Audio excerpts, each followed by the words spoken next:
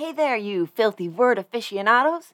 Here's a lightning-fast recap of part 1 of The Princes in the Tower. Eddie IV was King of England, married Elizabeth Woodville, and everybody was pissed because she wasn't noble but her family had money. Among their children, the ones who would come into play were Eddie V, Little Richard, and Elizabeth of York. Eddie IV died, leaving his brother Big Richard to be protector/regent over the new 12-year-old king, Eddie V. Big Richard wanted more, so he got both boys and tossed them in the Tower of London, then convinced a bunch of people that there were like 30 reasons neither of them could rule. Big Richard ended up being king, and sometime around his coronation, the boys were last seen peering out the tower windows. Big Richard was only king for like 3 years before Henry VII beat him in battle to take the throne, and to bolster his legitimacy, Henry married Elizabeth of York. To this day, we still don't know what happened to the two princes. On to part 2.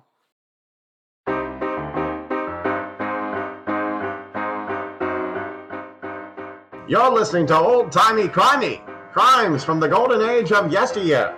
Now, here are your hosts, Christy, Amber, and Scott.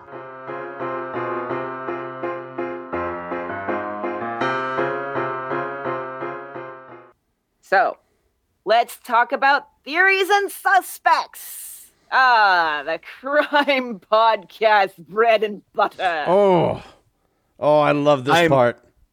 I'm fairly certain it was Samuel Little. I'm thinking the Zodiac Killer. I mean, we just said the same thing, Scott. I know. So, there is, of course, the most popular theory, the one that over history has been the go-to for everyone from your average historian to William Shakespeare himself, and that is murder most foul. So, in this case, King Richard is generally the prime suspect, with the idea that he likely wasn't going to dirty his hands with it, almost definitely. And he used one or some of his henchmen. There was Henry Stafford, the Duke of Buckingham, James Tyrrell. So we have allies and servants here, or like possibly working together in this idea. And the question is, okay, so why? You've got these boys in the Tower of London. They don't really have any ostensible power, but they could be used essentially as figureheads and still represent a threat to his throne. They still had many supporters. It wasn't necessarily the boys so much as the idea of the boys and the people who believed in it that were the problem here. And there were tons of rumors during his reign that he'd had the boys killed. And sort of evidence in favor of this is the fact that if people are saying that you killed someone and you didn't, there's a really simple way to disprove that, and it's to show the people the children you didn't kill.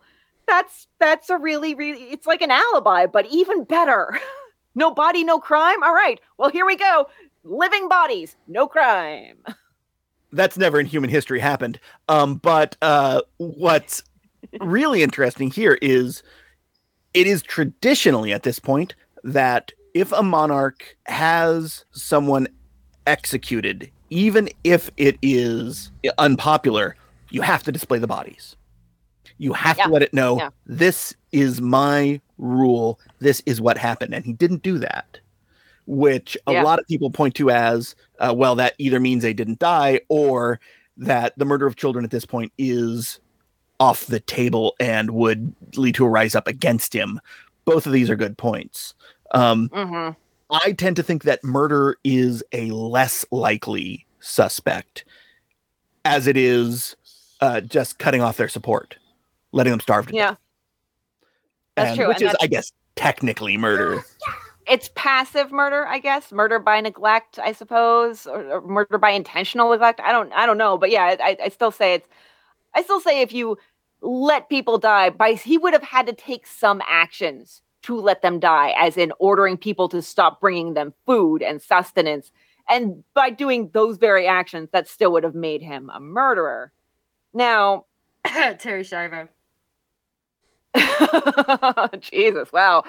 That's this is a historical true crime podcast, and even I'm saying that's out of the archives. I don't know why, because it was like in our teen years, and it's your not teen brought years. up a lot.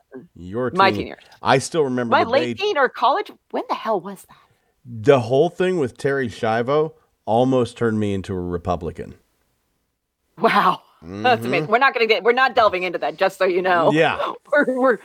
This train is gonna forge ahead because we're in Theories and Suspects time, Scott, and this is fun. That is depressing.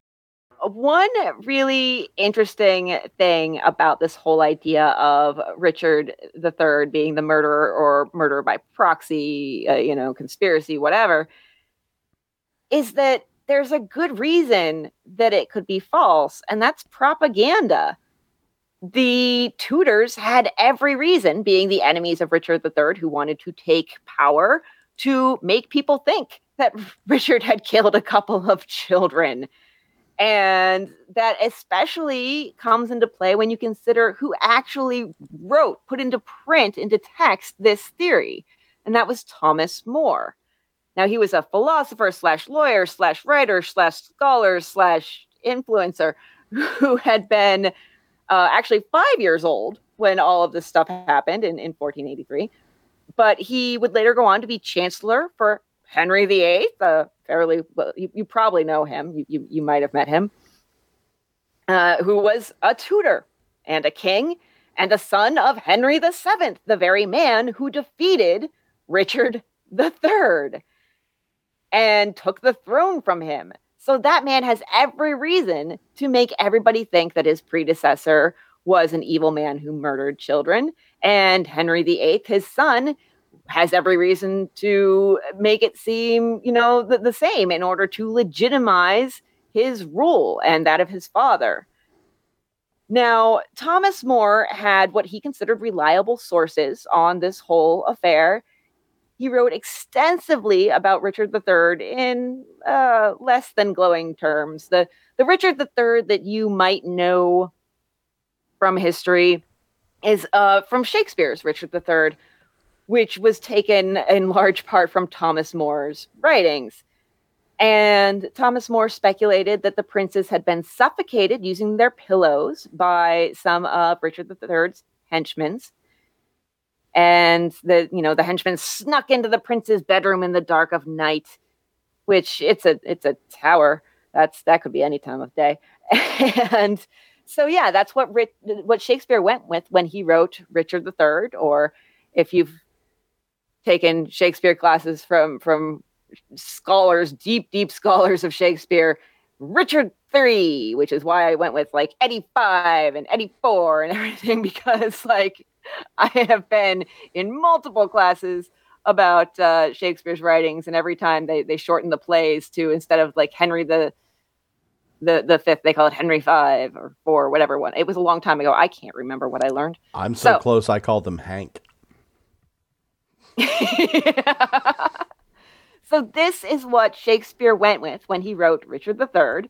Richard's line is, "I wish the bastard's dead, and I would have it suddenly performed."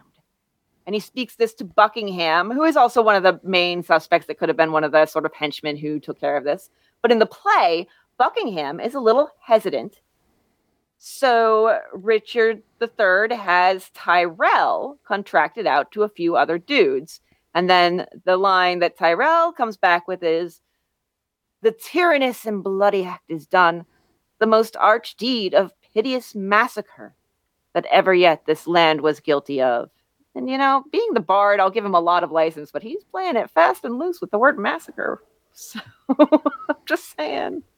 Just saying. Now, more recent research into More's sources posits that they may have been pretty close to the actual scene. They could have been the sons of the likely murderer, one of Richard III's henchmen, a man named Miles Forrest, and his housekeeper, John Dighton. And also, there's the fact that More spent a lot of time around the same area as where Dighton was living, right at the same time that he was writing about Richard III. So he may have been interviewing Dighton and getting the down low dirty details about what happened to the princes. So there's some evidence that, it could be propaganda, that More was writing for the Tudors. There's some evidence that he could have had very likely sources. Again, really if you're like me, you look at this and you're freaking torn. I don't know. But many do argue that Richard would have been unlikely to kill them because, as we talked about, maybe he didn't see them as a threat. He had had Parliament declare their claim illegitimate, and he had taken the throne.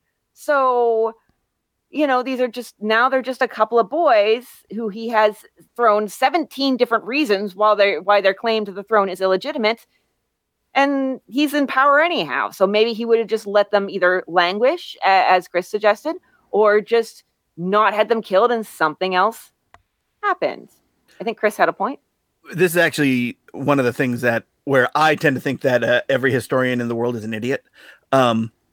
If you can, by simply having a preacher on a pulpit say that they are illegitimate, you can very simply do the same thing to declare them legitimate again. Still has every reason to get them out of the way because that permanently removes them.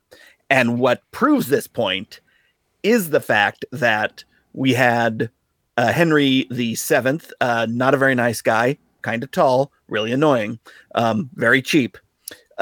He actually wrote a declaration that Richard III's reign, the Titulum Regnus, I think it was called, that was actually then stripped. And so it never existed. And only one copy survived. Hundreds of copies were made, but only one survived. And there was, for like 100 years, like no one knew this. That changed the legitimacy of the princes again. All it takes is a declaration. It has to be something permanent.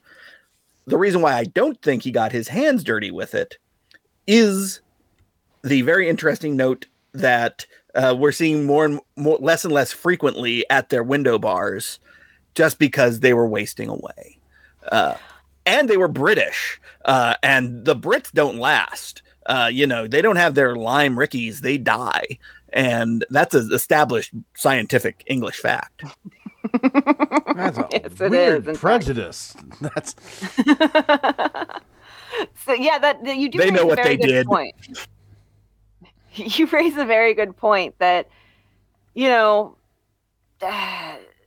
is that aspect of it, and also I think the aspect of if you're a savvy political person who manages to sort of wrangle your way to the top despite all obstacles through influence and manipulation and so on and so forth, and whispering into people's ears, then you're likely to know that if you have any direct influence on these children dying, like especially ordering people to do it, then there's a high chance that can be used against you. And it still kind of was. Even if he didn't do it. So actually having done it would have increased those chances significantly. I think maybe if the idea of them wasting away, maybe he didn't do it directly by saying, hey, you stop sending food there. Maybe just reassigning all those attendants and distracting them or finding, plush new jobs for them that were an improvement over their current station. And then they're not going to think about the fact that there is no replacement coming in. So I think that's definitely a possibility. Yeah, it's the whole starvation thing is definitely an idea. And I kind of feel like, it leaves less evidence too, heavily in its favor. So yeah, those are the ideas as far as Richard is concerned. There's also a murder by Henry Tudor, who would become Henry VII after he defeated Richard III, and his mother, Margaret Beaufort. Now, Henry was in a tricky situation as he was trying to grab Richard's throne out from under him, because he's trying to boost his profile and get more supporters. And one way he's trying to do this is he will marry the prince's sister, Elizabeth of York, one of the daughters of Elizabeth and Eddie IV.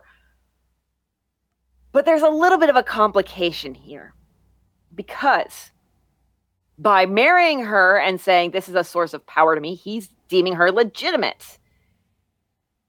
That means he has to consider her brothers as legitimate too, which means he doesn't have as much claim to the throne because they have the stronger claim if they're legitimate. So the theory generally goes that Margaret Beaufort did it. She killed the boys to clear the path to the throne for Henry. And then she would go on to profit greatly from this. Henry got to the throne and she was like just dripping in money and influence and power. She really made hay of the whole situation.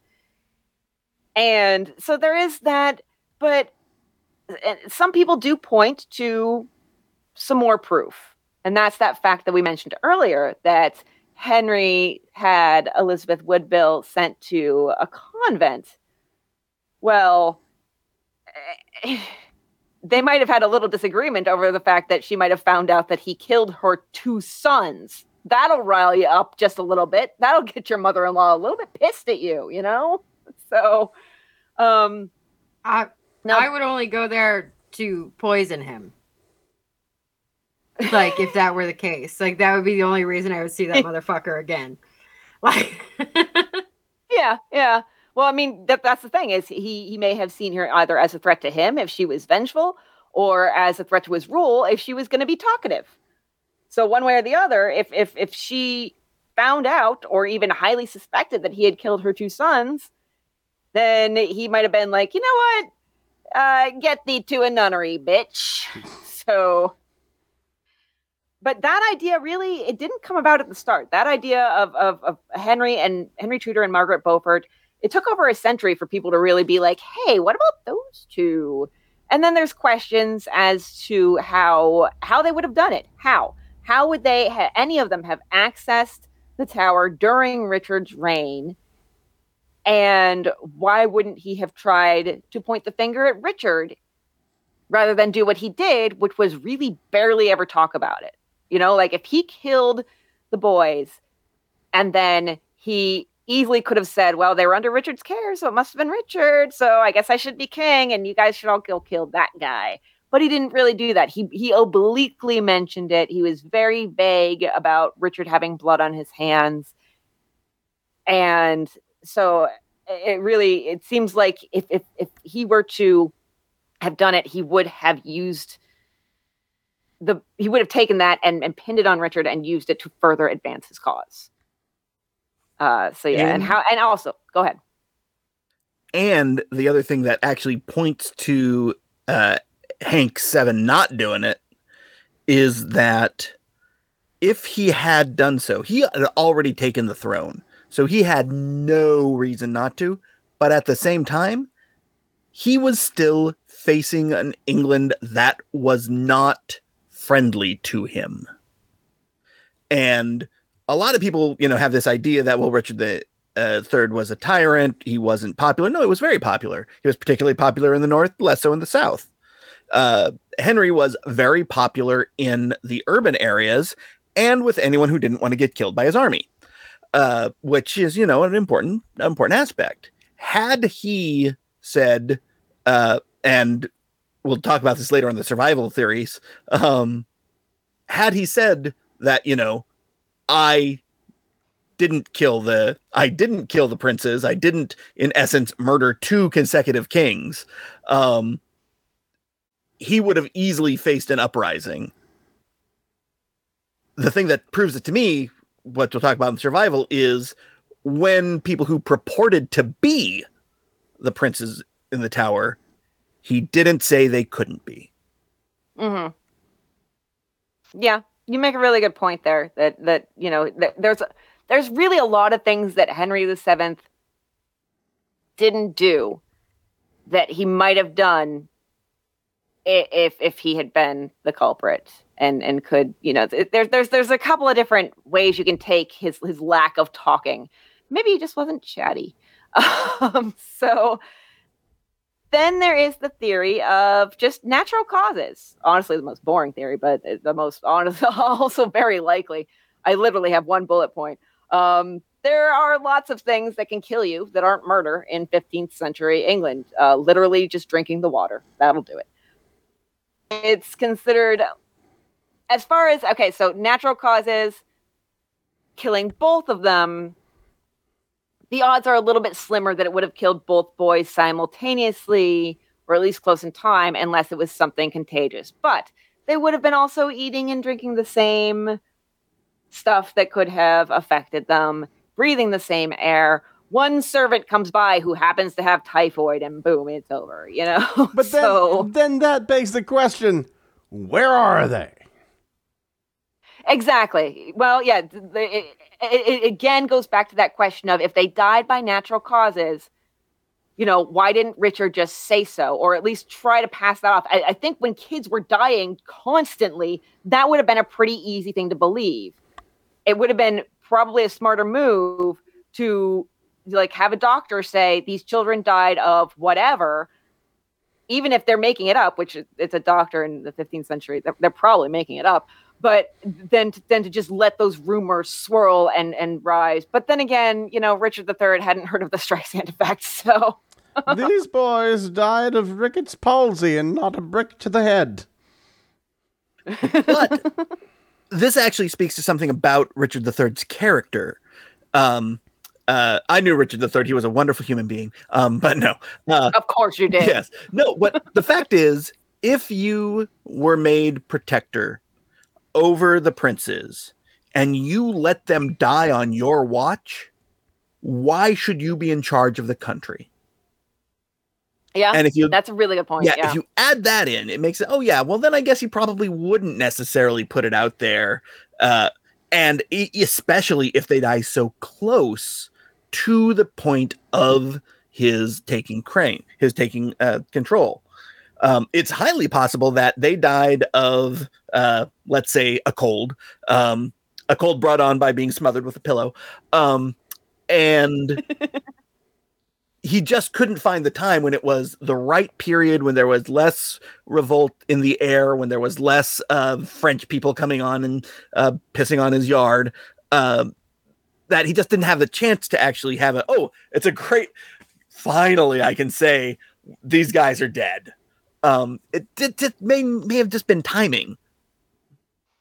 Yeah, that's true. You don't want to bring that up during a tumultuous period when people are already, you know, like starting to be like, well, maybe we shouldn't let this guy be king, because that just gives them one more reason.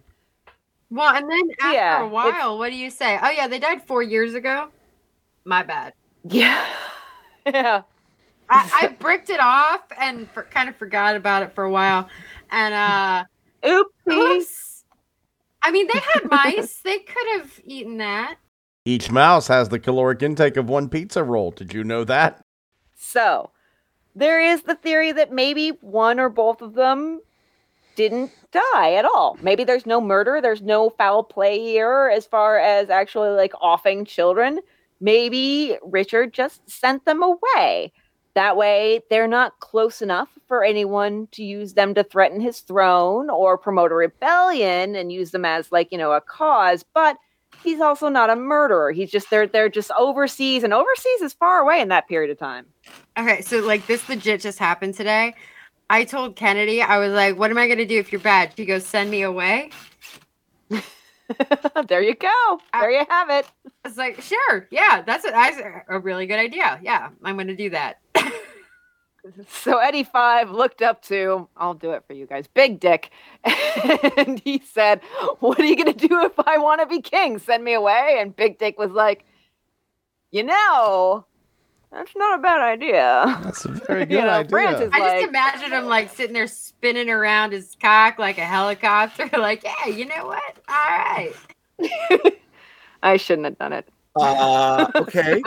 One thing that this does bring up is, let's say you are Dick 3 and you go and you are protectoring it, your nephew, and you want to get him out of the way, and you go over to him and you say, hey, look, you're the king, but right now shit's getting real.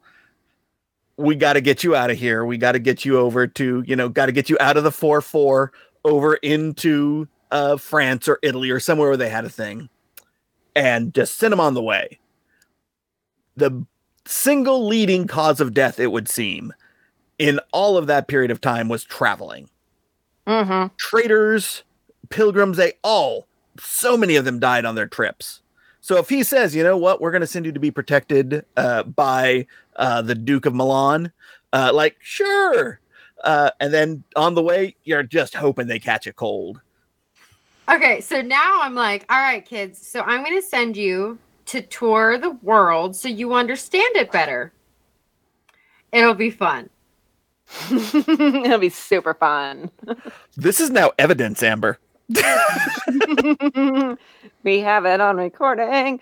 So, one possible piece of evidence that people use to back up this idea that maybe he sent them away is actually Elizabeth's behavior, and sort of Richard's too. After the dust settled, Elizabeth was pretty amenable to Richard's request. She didn't, try to raise up against him. She did whatever he wanted to do. And she really was not an antagonizing force in his reign at all. I mean, not that she had much of a choice one way or the other. She was still a woman and he was still a king. So there is that. I didn't want to say it. But it is still, she was not necessarily the type to just go along with what a man said, even if he was the king. So generally, I mean, she picked her moments, I think.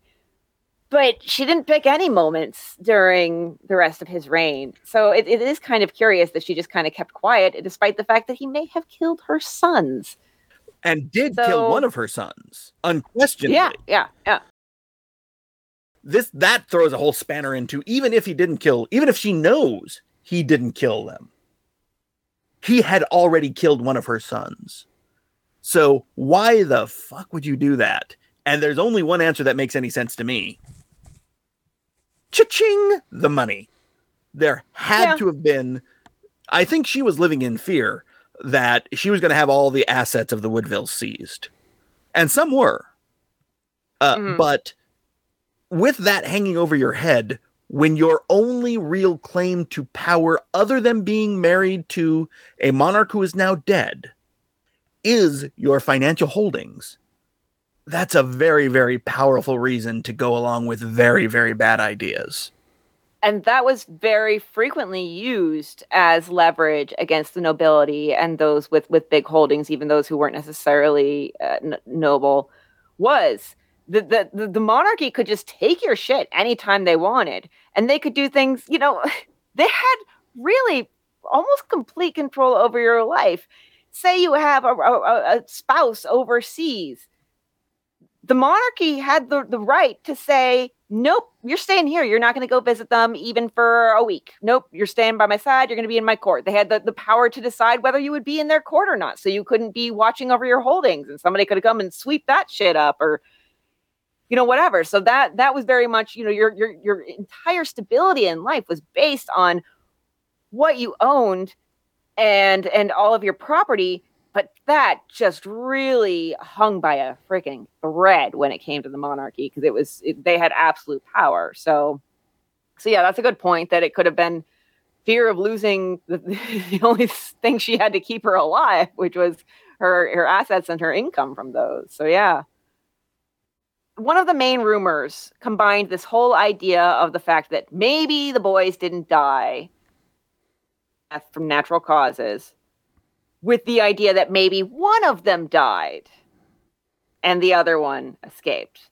That was generally that Eddie V died one way or the other and little Richard escaped. From what I understand, he took the body of his younger brother, hollowed it out, turned it into a canoe, and just sailed down the Thames River, if I'm not mistaken. You just solved the mystery. Yeah. You just solved the mystery. Thank you. Mystery's great. Actually, See you next week, everybody. Cut him open, crawled in like a tauntaun, had to wrap them out. It's called a Prince Duckin. Smell bad from the outside. Okay, title of the episode is now Prince Duckin. Prince Duckin. Yes, Prince Duckin. That was good. So yeah. There would be a few guys who would pop up in the years after this saying, hey, I'm a prince. Guess what? So first of these is Lambert Simnel. Actually, I want to say before I go into these two guys that I, for some reason, hate both of their names. I have strong negative feelings about both of their names. I don't know why. They're both disagreeable to me. Maybe I don't hate them. I strongly dislike. So Lambert Simnel. Don't like your name, dude. He came around in 1487. He was just a kid. He was presented to the public by a priest who had educated him. At first, they told the public that Simnel was Little Richard. But then they shifted gears and said, oh, no, he's not Little Richard. He's another little boy who was in the Tower of London, who supposedly died. But actually he escaped, and now he has a claim to the throne. And that would be the son of George, he of the butt of wine execution.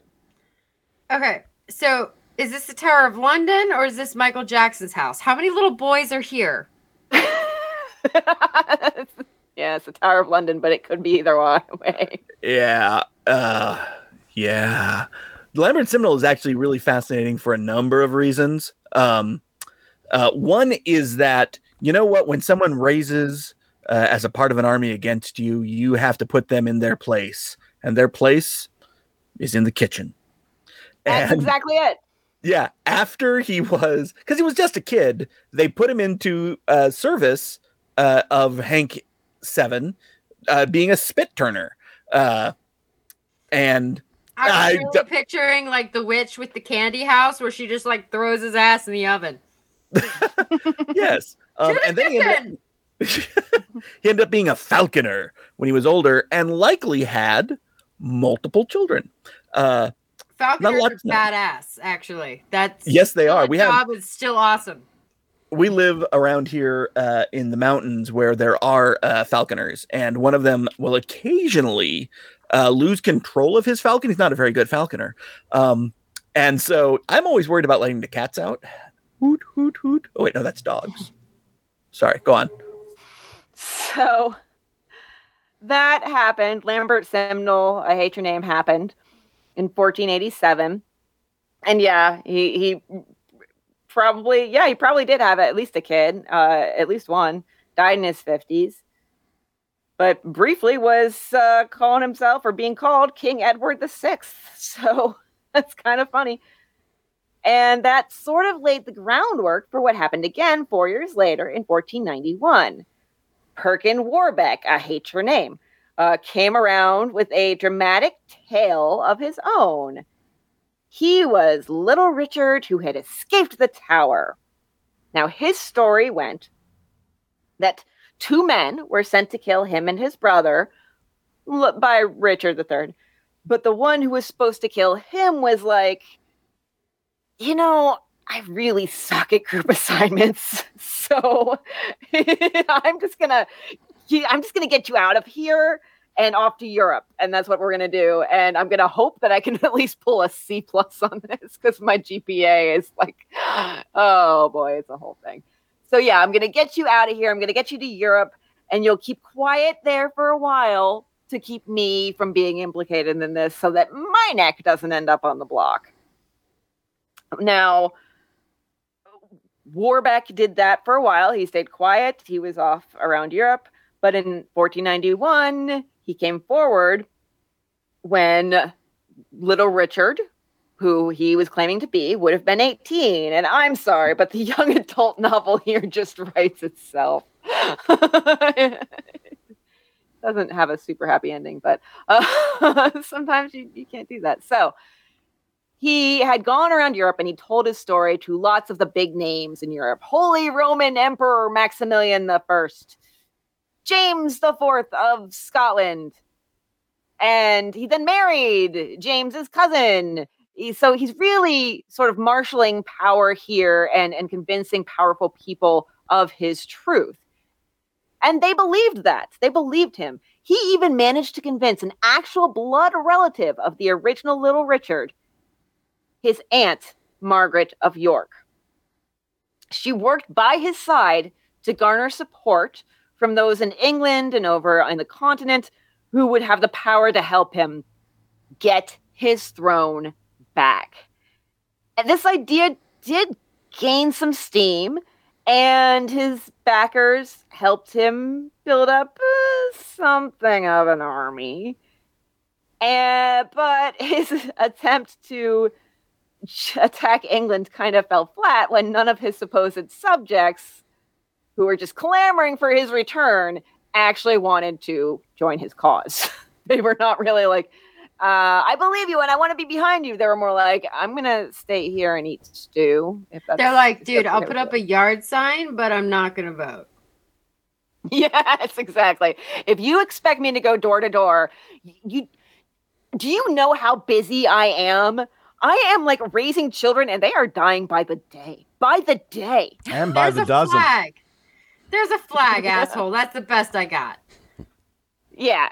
There's another interesting thing too to that, and it is that he was super popular in Ireland, and particularly in Dublin. Super popular. I mean, they liked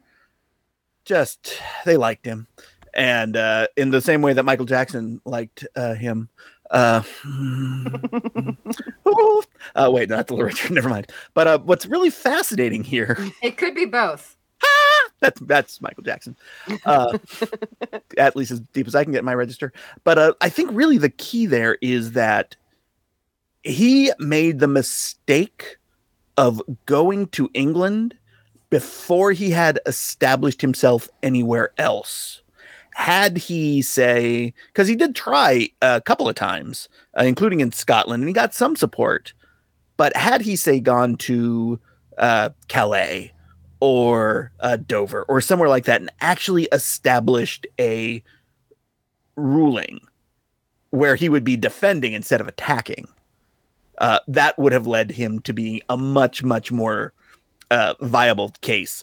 One of the interesting things I love about it is that he was treated less like a commoner than he was like a lesser member of a royal family, though, after his execution. So maybe they knew something that they weren't letting on. Possibly they were all reptilians. Maybe David Icke has been right all along. I think we're onto it. We're onto something here. Remember, the reptilians all have wide grins. If you can see the molars whenever they smile, they're sus. And the reptilians climb into human bodies like they're canoes. Mm-hmm. There you go, so tying it all together. Reptilian inside a prince inside another prince. All smothered in thetans. Mm-hmm. So we solved it, guys. That's the end of our podcast. Yeah. Night, everybody. See you next week. Don't forget to rate and review. So yeah, this is not successful for Warbeck. Or the reptile, really. No, for whoever it was. Lost his tail, took him a month to regrow it. He did get together a larger army than the first time and tried again, but he ended up in this endeavor being taken prisoner by Henry VII, which is the opposite of what you want to happen when you're trying to take Henry VII's throne. He's taken to the Tower. Where he looked for the boys himself. Absolutely, because he was one of them.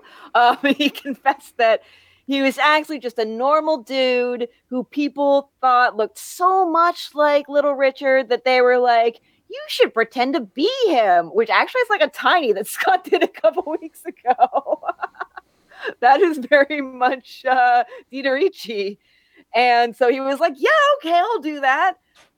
And so after his confession, it's kind of interesting how they went about this. Henry VII is pretty much like, just be in my court and I can keep an eye on you and everything will be fine. It's all right. And so he did go to Henry VII's court and had guards watching him like all the time. Now, Warbeck had a wife. She had to stay with the queen and her ladies. So they actually were not allowed to sleep together because cooties, I think. Mm-hmm. Cooties is probably the reason. It's probably the cooties. And they needed a cootie catcher. Warbeck wasn't liking the life there at all. He wasn't liking being watched all the time. And I think he had other ideas about gaining power again. That's my suspicion. He tried to skedaddle, but he's not good at skedaddling. So he ended up back in the Tower. Like, dude, this was your mistake. You had it as good as you were going to get it. Like, for a little while.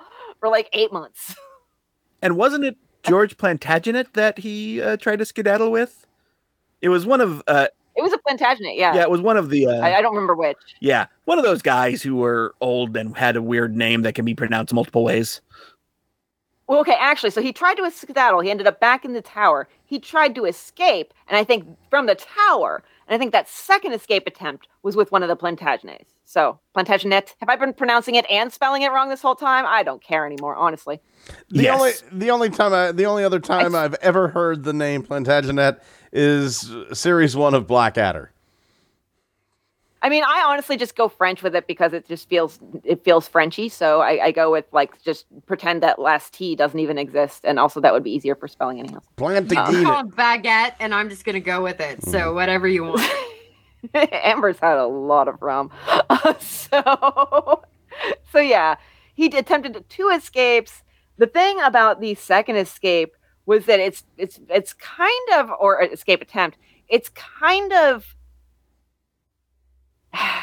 theorized that Net was encouraging, or somebody was encouraging Warbeck to try the second escape, because Henry was just like, I just want to kill this dude. Can someone give me an excuse? Will no one rid me of this troublesome Warbeck? And so he tried to escape again, and Henry was like, thank you, finally. And he had Perkin Warbeck executed in 1499. So, theories about who he really was. He had the Plantagenet looks. He had a lot of their facial structure. He didn't have any sort of special knowledge of the family that might convince people that he'd been part of it, that you would think even a 9-year-old would have had. And there are some who believe that maybe he really was Little Richard, and that whole confession about, oh, I'm just a normal guy and people said I look like him and I should be him, was all under duress. And there's other people who think that he could have been maybe an illegitimate sibling of the princes. There weren't any of those, were there? Well, yes, there were. But there's also the theory that I really like, that since Lambert Simnel had already happened, if he was actually Richard, and he said, no, I'm just a regular guy. Just let me work in the thing. I'll turn the spit. I'll get some birds. Everything will be cool, man. And turned out not to work for him. But one of the best things I ever saw was a meme. There's a meme that is just, what's it called? Medieval English memery. Medieval English shit posting. And one of them is the famous portrait of Perkin Warbeck that I fucked around and found out. And it kills me every time. He went to Philly, bitch. That's fantastic. I love it. This episode is brought to you by the Hypocritical AF Podcast.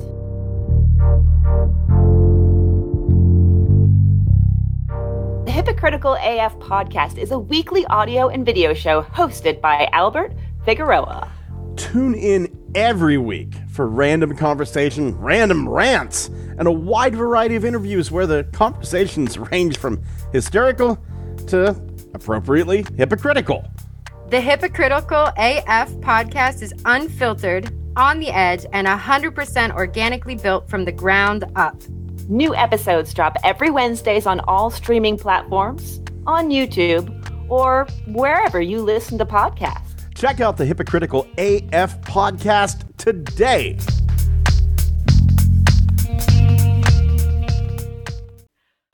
All right, that's what I have on theories before we get to the bones. The bones, guys. We're going to get to the bones of these dicks. So do you guys have anything more on theories before I move on to bones? I do, but it's out there. It's ultra even for me. So give it to us. So, okay, you have the princes in the tower. They survive. Let's say they survive up until Hank VII takes over. It's unlikely, but it could happen. They are so far down the food chain that no one's thinking about them, because right now, England is fucking terrified of what a French incursion is going to mean. Literally, Henry VII ended the Wars of the Roses. This is like being the guy who stood up and said, hey, we're not going to fight in Afghanistan anymore. Any of the myriad times people have been fighting in Afghanistan. This is an impossible thought. This couldn't happen. And the thing is, at the moment it happened, it was obvious that it had happened. And that never happens. When something is that decisive, it has massive ripples. If the boys were still alive, that's the time to get rid of them. So if Hank the Seven did him in, or Margaret Beaufort, or Buckingham, that would be the time to do it. So in my philosophy here is that they survive up until the end of Richard's reign. Then they are completely expendable. At that point, they do represent a threat, but so far down in the list of threats to the English crown that it really wouldn't matter. Anytime before then, it had to have been Richard. But then that's the one time where really the possibilities become myriad and interesting. Also, an interesting fact that isn't mentioned a lot is that they have multiple times thought they have found the bones of the children, but I think that might be the next bit. So I have jumped ahead. No, you segued. Oh, I've segued. Oh, excellent. I love two wheels. You segued. Fall right off a cliff. Perfect. So, no. So, that... Too soon, Scott. Too soon. No, trust me. We've had a couple of discoveries that may have been remains. So, in 1674, the bones of two children were found under a staircase in the Tower of London, specifically in the White Tower, which is where the boys were rumored to have been moved to. Those bones were reburied in Westminster Abbey, and they were, at the time, it was like, they're two boys, they're probably around 10 and 13, but you may not know it, but they weren't super scientific in those times. So that's definitely not 100%. Now, the thing is about these bones, they nearly got tossed out. Everybody was like, oh, this is just more trash, more bones, whatever. But King Charles II found out about the remains, and he was the one who was like, that could have been the princes. Scraps of cloth, including velvet, on the bones. Velvet was restricted to royalty. Those bastards, they can't even let you wear whatever clothes you want, for God's sakes. You could have wrapped petite hookers in the velvet if you accidentally killed them. How petite? About the size of a 10 and 13-year-old. So, Charles actually was like, so I may have found the two princes. What should I do with them? Obviously, I should make them into a tourist attraction. And he put them on display for tourists for a little while. Dead children, a quarter a gander. Yeah, which is weird. There are dead children everywhere. This is England in the Middle Ages. Oh. Yeah.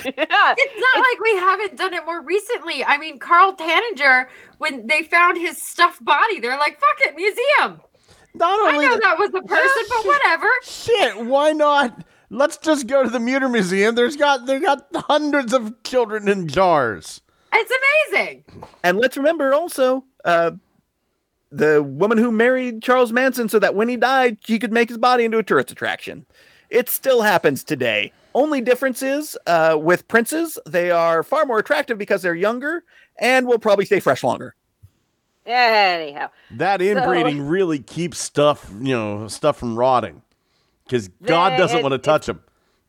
It's like vacuum sealing. So they, the bones were in their home at Westminster Abbey until 1933, when they were exhumed and examined by some preeminent men, such as Westminster Abbey's archivist, an anatomist at the top of this field, and an orthodontist who was the British Dental Association's president. No, don't put that in your resume.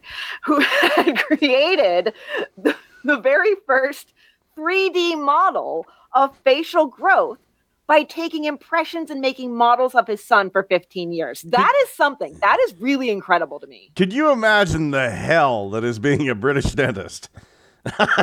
Yeah, right? British orthodontist, though, he's looking at these skeletons like, yep, they need braces. Yeah, just...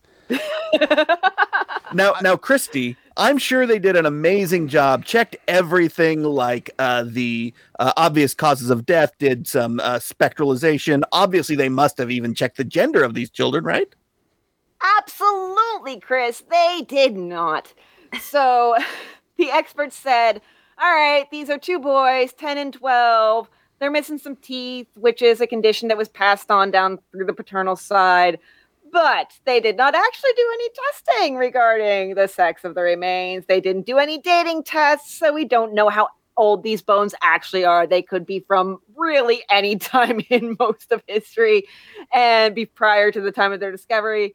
And even there might not have been just two sets of bones. There might have been more. So it might be 3 kids, it might be 4 kids, it might be all the princes that have ever existed in England. We don't know. Could have been all the boys in the Tower of London. Yes. Which is a great gay porn. Yeah. So because they're here's the thing about these. Jesus. Here's the thing about these remains that really gets me. If they are, in fact, the remains of the princes, they're now buried in the Lady Chapel, or, kept in the Lady Chapel at Westminster Abbey. The thing is that I mentioned earlier, it was kind of a little Easter egg I dropped. Elizabeth Woodville, she had a habit of taking sanctuary at Westminster Abbey. And she did that at the time that she was pregnant and gave birth to Eddie V. So if his bones are in fact there, then he is one of the very rare cases where someone was born and buried in the same place. And that is some full circle shit. And of course, he's also buried with a vast number of other monarchs, all of whom have the same nose. If you've ever been to Westminster Abbey and seen all the effigies, they all have the same nose.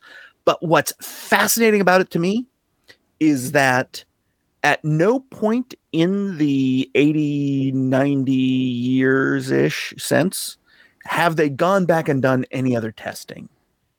Yeah, methinks they don't want to. And I think one of the good reasons to do the testing isn't necessarily to solve the crime. It is to establish the rightful place of burial of those bones.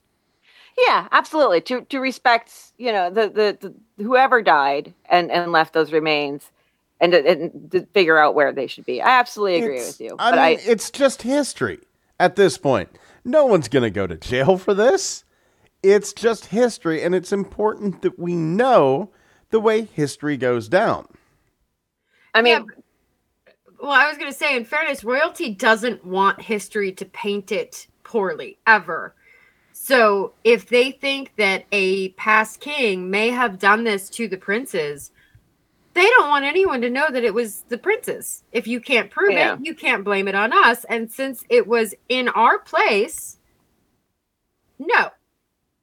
Don't look. But the argument against that would be that it's not really something that they would have done, as their family lineage would have done, because there's been I'm not necessarily keeping count, but since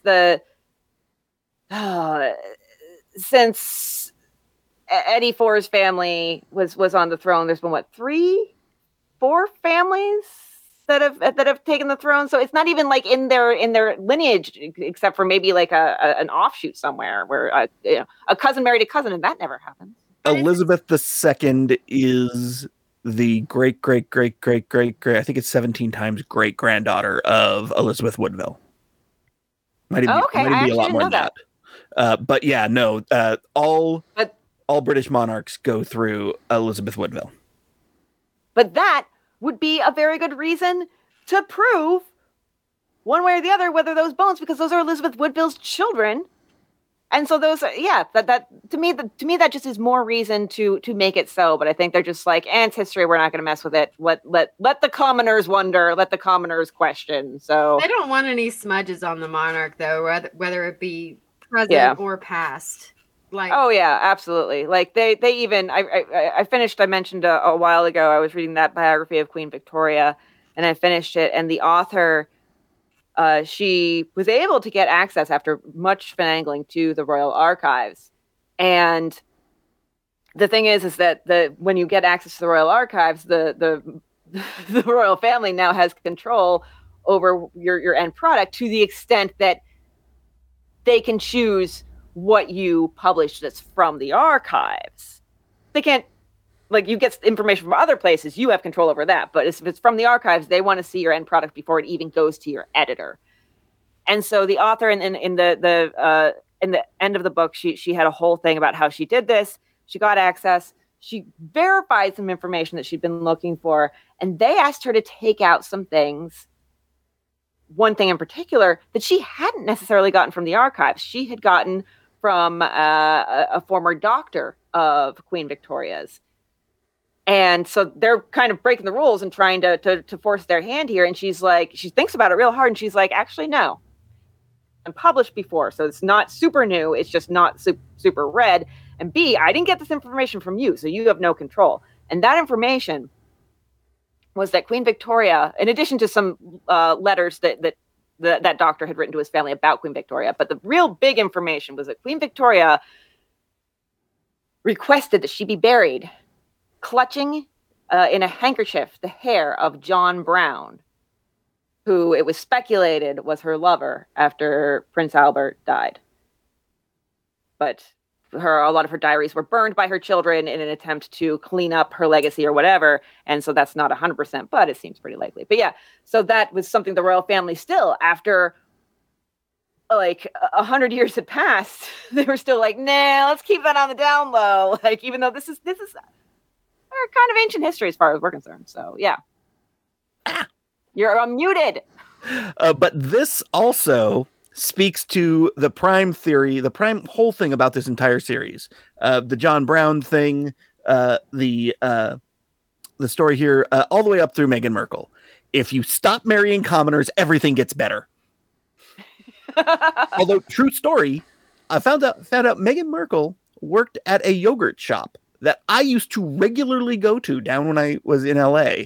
So it is highly likely I have been served by a princess. Of course you have. You deserve to. You have the weirdest fucking resume. You do, anyone I've ever met, and it's amazing and wonderful, and I'm so jealous. But like the shit that you could write down about things in your life is just like, I did this. You want to see my dick? You are way less smug than I am on an average day right there. That, ladies and gentlemen, is Hugo-nominated fanzine editor Chris Garcia. Mm-hmm. So, one last footnote that I have about the bones. In 1789, some more remains were found that Jesus, there were how many questions about. children are buried here?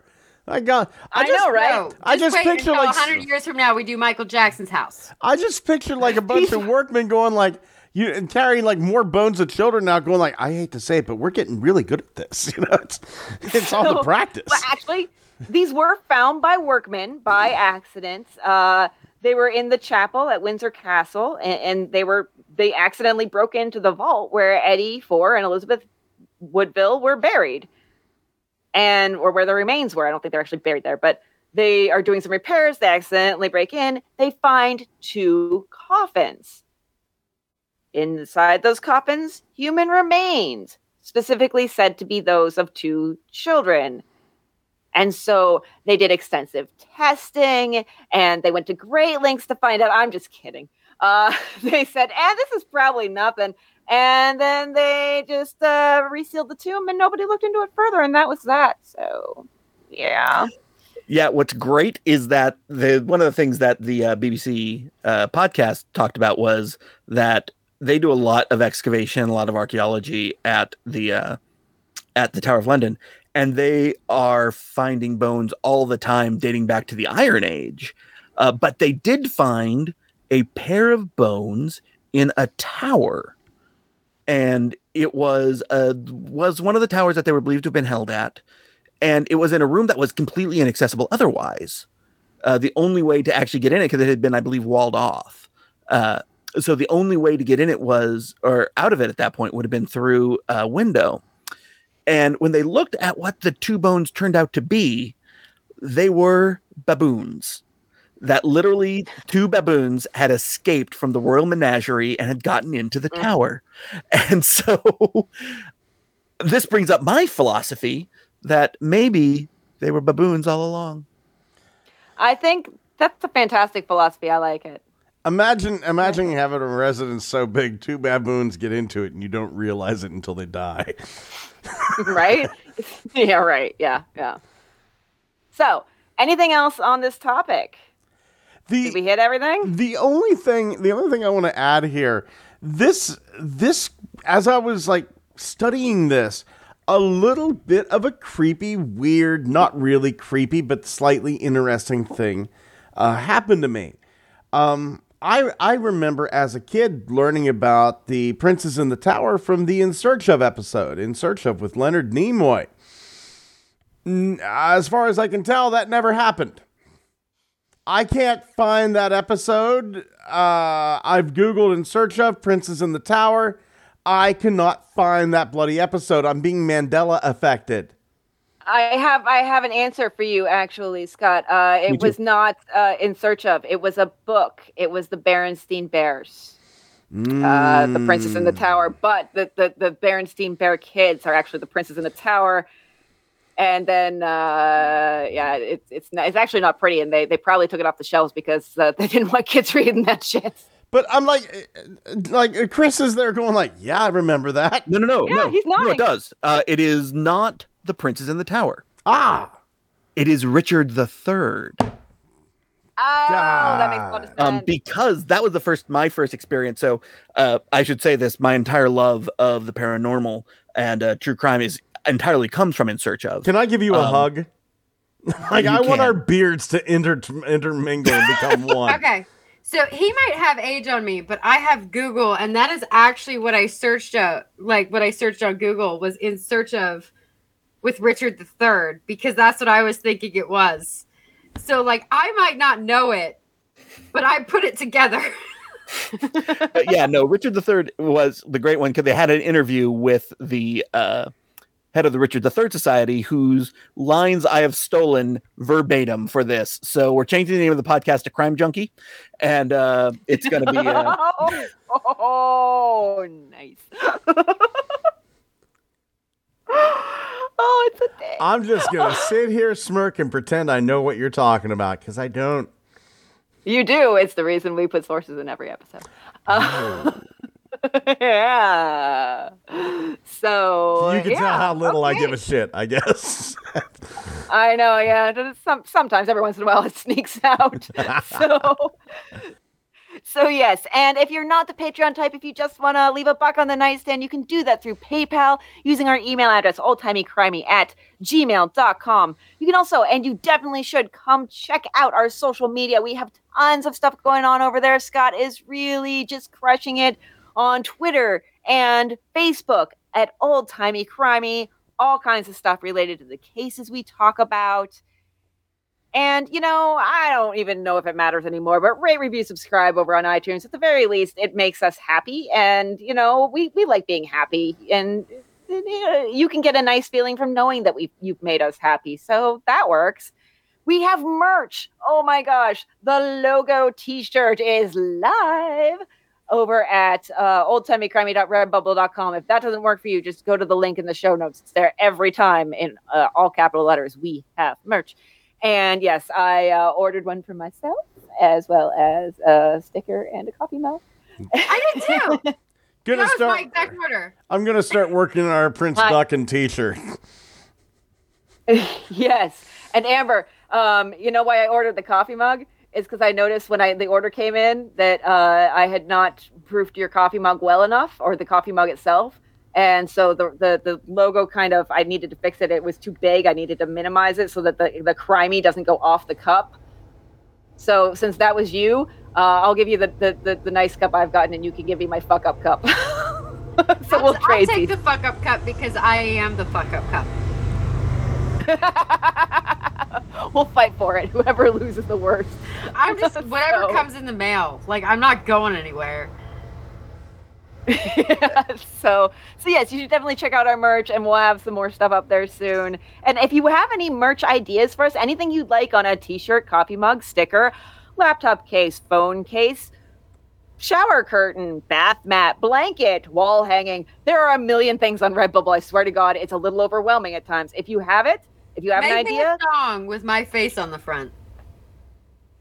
well, okay, I don't think they have thongs, but I'm sorry. Make one. I said everything, I'd and I buy guess one. I'm a liar.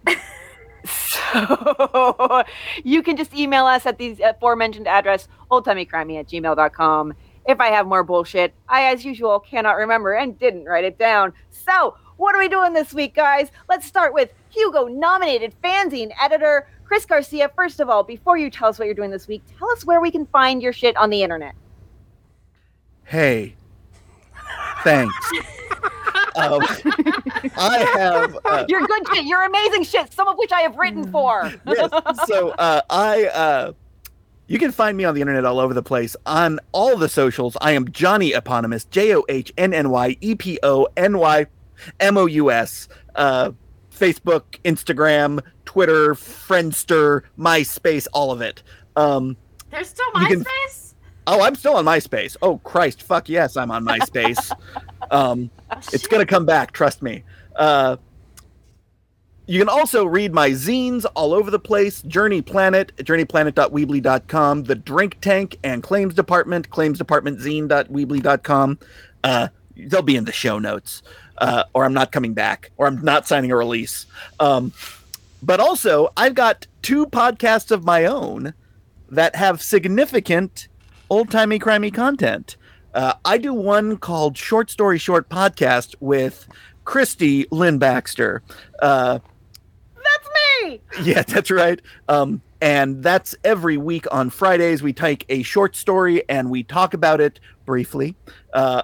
And I also do one called Dial a Crime, which is where I call someone and tell them a story of a nonviolent true crime nature. The first episode featured a gentleman by the name of Scott.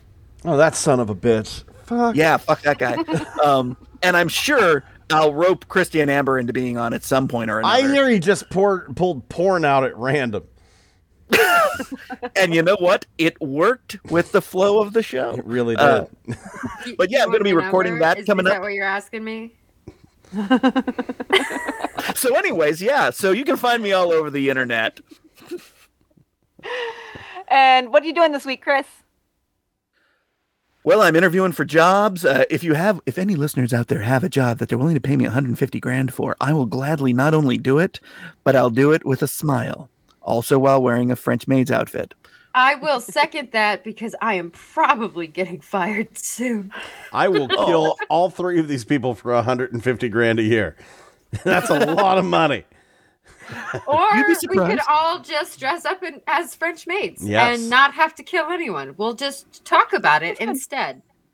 I like where your head's at. Mm-hmm. But the most important thing I'm doing this week, second most important thing, is I have been, as I am now unemployed, have been perfecting my recipe for the perfect soup. And I did a mushroom soup that was great. I've done a French onion soup. But now I am making the step forward, the big step. El step, big. I'm doing a split pea and ham soup. Oh. The old Linda Don't Blair. you make that face, Amber. You've had weirder things in your mouth. Oh, you know I have. No, I fucking love to cook, and soup is my jam. However, Jam is jam. Soup is soup. She's right. However, Technically. split pea soup is the foulest looking thing in the world. No matter what, I go to The Exorcist, and that's all I can see and taste is somebody else's vomit. But you I see, can't here's the do thing. it. It's But a here's the thing. psychological thing. It overcomes that. It's so tasty. It has a flavor that reminds me of placing a pillow over the mouth and nose of a Regal and holding it there until they stop kicking. It has that sensation to it, and Okay. it's so good. So let me kill a Regal, and then I will let you know if I'll try your soup. I have some addresses for you. So that sounds like a great week, Chris. Amber, aside from killing royals, what you doing this week? I am working at a job that is trying to lay me off. I am going to school, and I am spending most of my time at work looking at Indeed. So Yeah. I'm surprised I haven't run into you on there. I've seen you around. And Scott, what are you doing this week? I'm having another hole in my head installed. Apparently, I've got Internet or yeah. I've got one more dentist appointment until my work is finally done. I've really been trying to like up my game health wise, and I'm trying to get like everything done and taken care of, because I feel if I end up healthier, I'm going to leave a much better looking corpse. That is the end game, isn't it? Mm-hmm. they have plastic surgery for that, in fairness, and that will last way longer than your skin. Yeah, that's true. I have a really good mortician also who could really hook you up. I wouldn't mind a little trochantering. You're all creepy. So I this week am also doing health things. I'm back in physical therapy for my back and my hips. So we'll see if we can get that fixed up so that I can sit here more comfortably and tell you about murders and possible murders and such. And actually, very exciting. I'm going back to the salon on Friday. I'm so excited to get my hair done again. It's been so long. What are you shaking your head at? Keep the gray. You look like Rogue from X-Men, like the hot cartoon version, not the shitty version they did in the movies. You bite your tongue. I'll have them leave one streak out that they won't die, and I'll grow that gray out. But yes, I am graying, and I'm just excited to have some fun with my hair again. Like it's been a while. So yes. she's real apparently self-conscious about this, but she is graying in the sexiest fucking way, where it's just like the front streaks. Like I want her to talk to me Southern and punch me in the face. Like I need it to get off. Like oh my god. Talk to me Southern and punch me in the face. That sounds like that is not a shower curtain. By the end of this conversation, I don't know what to do. I swear to God, here's the thing. Talk to me Southern and punch me in the face sounds like an exclamation a Southern person would make. Well, talk to me Southern and punch me in the face. Dip my balls in sour cream and pounce me in a kitchen full of kittens. Woo! The woo-woo really sold that, actually. Thank you. Indeed. I think this is the perfect time to say to our listeners, thank you for listening to our words of ribaldry. As the young King of England was never allowed to hear. And this has been an epic episode. Thank you again, Chris, for joining us. It has been an absolute pleasure having you. It has been wonderful to see all your faces again. I am pleased as punch that we've all made it this far through this whole epidemic, 2020 trying to murder Scott, and just having a wonderful, wonderful, wonderful time listening to your filthy words. He said the thing. Absolutely. He said the thing. All right. And we'll see you later, listeners. Bye. I need sleep. Bye. My sources this week are Ben Johnson on Historic UK, Malin Solly on Smithsonian Magazine, Rebecca Starr Brown, Historic Royal Palaces, Matt Lewis on History Hit, George Northcroft, the Wikipedia article about him, English Monarchs, the .co.uk, H. Magalshi, Adventures of a Tudor Nerd, Matthew Lewis on the History Press, David Crowther on the History of England, Wolverton and District Archaeological and Historical Society, Bruce Haight on British Heritage, and Leanda Delisle on Tudor Times. My sources for this week are Wikipedia, both the article about the Princess in the Tower, and Edward IV, and probably a couple more that I'm going to find during the show itself, as I'm one to do. Independent.co.uk, livescience.com, and hrp.org.uk. My sources this week are historyextra.com, arstechnica.com by Jennifer Ouellette, independent.co.uk by Paul Gallagher, and historicuk.com by Ben Johnson. My sources are the Crowland Chronicles by a bunch of folks back in the 15th century, the Chronicle of London, also by a bunch of folks in the 15th century, the usurpation of Richard III, Dominicus Manicus, and Angelorum Cantatum de Accapatione Regne Angli de Ricardum Tertium Liberlis, translated to English by C.A.J. Armstrong. I think a fucking demon just appeared in my living room. What the fuck, man? Wikipedia, and I just made a whole bunch of stuff up. And the fantastic BBC History Extra podcast, 8 episodes on The Princes in the Tower, which featured many of the sources that Christy is using.